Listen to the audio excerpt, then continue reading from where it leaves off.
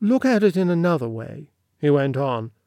"If it were Enver and Germany alone dragging Turkey into a European war for purposes that no Turk cared a rush about, we might expect to find the regular army obedient and Constantinople.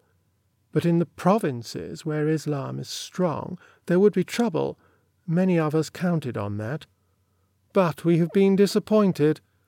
The Syrian army is as fanatical as the hordes of the Mahdi. The Senussi have taken a hand in the game. The Persian Muslims are threatening trouble. There is a dry wind blowing through the east, and the parched grasses wait the spark. And that wind is blowing towards the Indian border.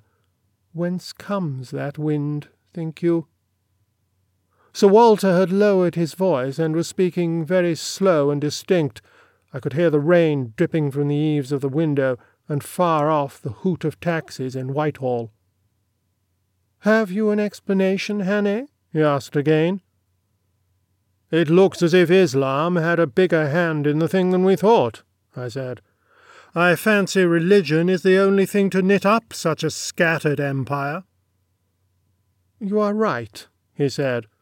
"You must be right. We have laughed at the Holy War, the jihad that old von der Goltz prophesied. But I believe that stupid old man with the big spectacles was right. There is a jihad preparing. The question is, how?" "I'm hanged if I know," I said. "But I'll bet it won't be done by a pack of stout German officers in pickelhaubes.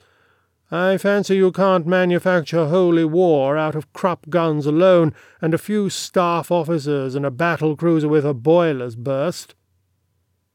"Agreed. They are not fools, however much we try to persuade ourselves of the contrary. But supposing they had got some tremendous sacred sanction, some holy thing, some book or gospel, or some new prophet from the desert, something which would cast over the whole ugly mechanism of German war the glamour of the old torrential raids which crumpled the Byzantine Empire and shook the walls of Vienna.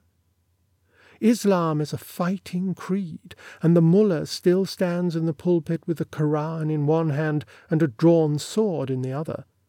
Supposing there is some Ark of the Covenant which will madden the remotest Muslim peasant with dreams of paradise.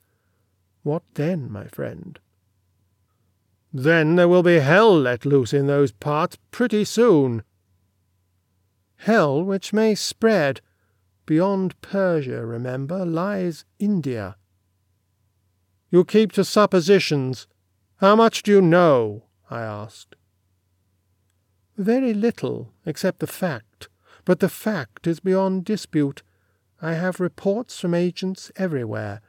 Peddlers in South Russia, Afghan horse-dealers, Turkoman merchants, pilgrims on the road to Mecca, sheikhs in North Africa, sailors on the Black Sea coasters, sheep-skinned Mongols, Hindu fakirs, Greek traders in the Gulf, as well as respectable consuls who use ciphers. They tell the same story. The East is waiting for a revelation. It has been promised one. Some star, man, prophecy, or trinket is coming out of the West. The Germans know, and that is the card with which they are going to astonish the world." "And the mission you spoke of for me is to go and find out?" He nodded gravely. "That is the crazy and impossible mission."